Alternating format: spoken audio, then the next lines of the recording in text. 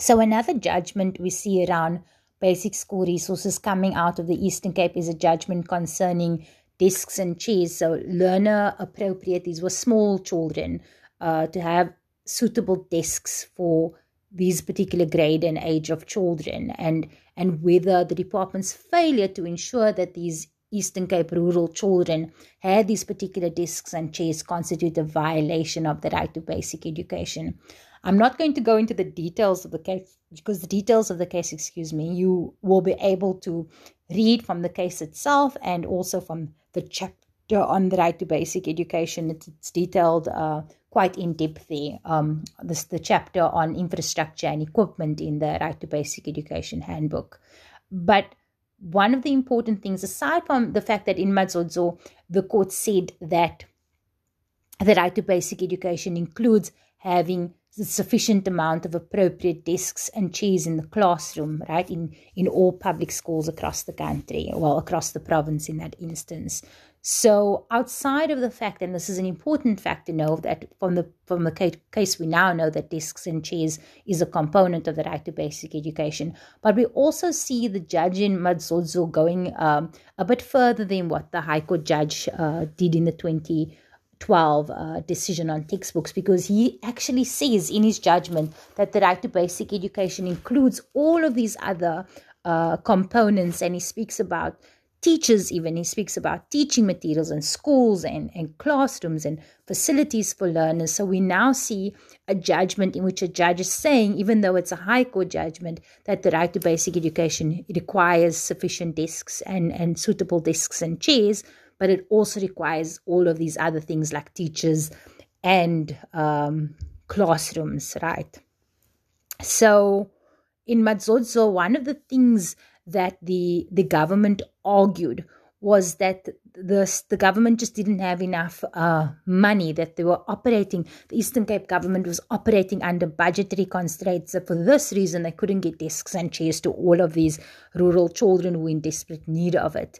And the court in that instance dismissed this argument, because if we recall from our earlier discussion around the nature of the right to basic education, the right is immediately realizable. And so the court said in this instance that the state cannot hide behind an argument that they lacked the necessary monies to deliver on the right to basic education. The court said furniture and desks form part of the right.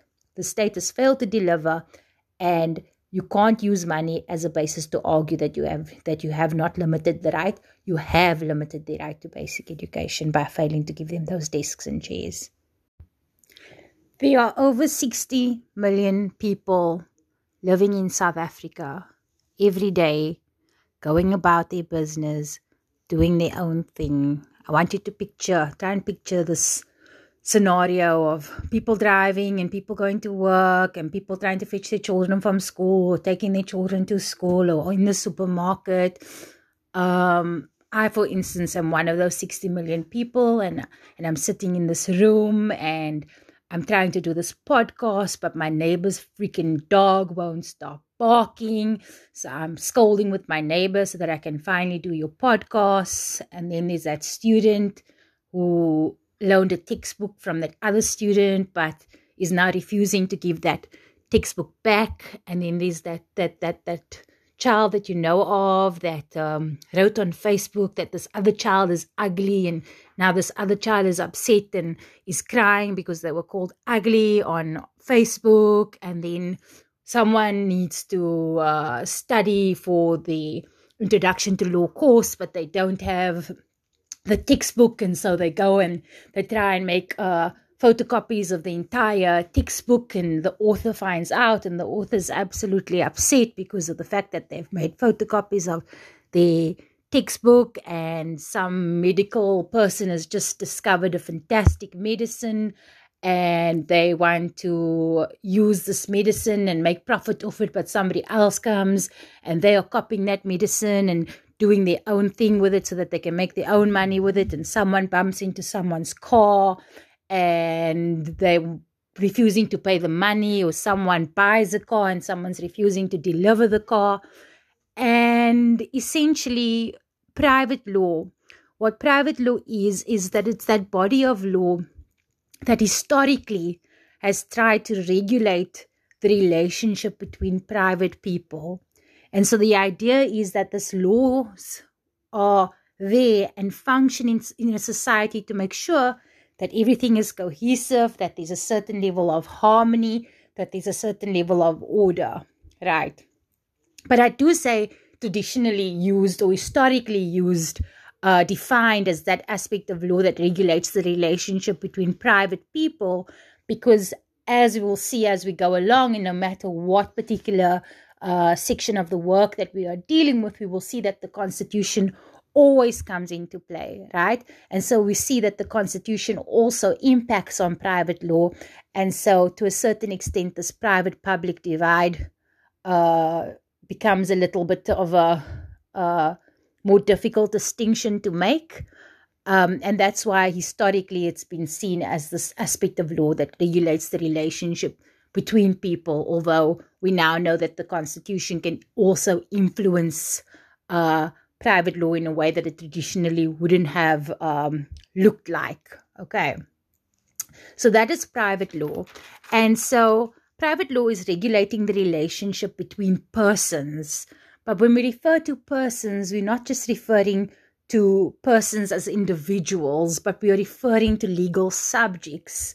So private law regulates the relationship between legal subjects. So the next question that one asks oneself is, okay, if public law regulates the relationship between legal subjects, then who are legal subjects?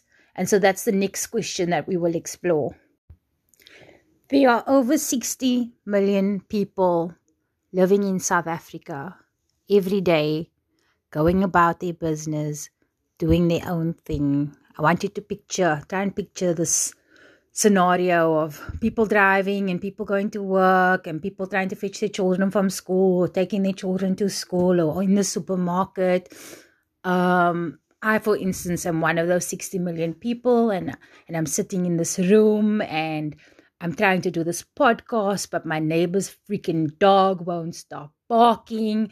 So I'm scolding with my neighbor so that I can finally do your podcast. And then there's that student who loaned a textbook from that other student, but is now refusing to give that textbook back. And then there's that child that you know of that wrote on Facebook that this other child is ugly, and now this other child is upset and is crying because they were called ugly on Facebook. And then someone needs to study for the introduction to law course, but they don't have the textbook, and so they go and they try and make photocopies of the entire textbook, and the author finds out, and the author's absolutely upset because of the fact that they've made photocopies of the textbook, and some medical person has just discovered a fantastic medicine and they want to use this medicine and make profit off it, but somebody else comes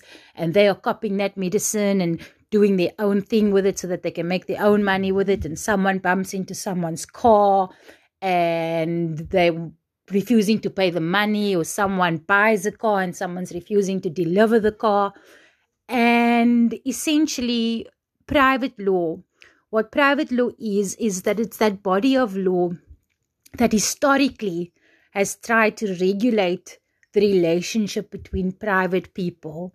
And so the idea is that these laws are there and function in a society to make sure that everything is cohesive, that there's a certain level of harmony, that there's a certain level of order, right? But I do say traditionally used or historically used, defined as that aspect of law that regulates the relationship between private people, because as we will see as we go along, and no matter what particular section of the work that we are dealing with, we will see that the Constitution always comes into play, right? And so we see that the Constitution also impacts on private law. And so to a certain extent, this private-public divide becomes a little bit of a more difficult distinction to make. And that's why historically it's been seen as this aspect of law that regulates the relationship between people, although we now know that the Constitution can also influence private law in a way that it traditionally wouldn't have looked like. Okay. So that is private law. And so private law is regulating the relationship between persons. But when we refer to persons, we're not just referring to persons as individuals, but we are referring to legal subjects. So private law regulates the relationship between legal subjects. So the next question that one asks oneself is, okay, if public law regulates the relationship between legal subjects, then who are legal subjects? And so that's the next question that we will explore.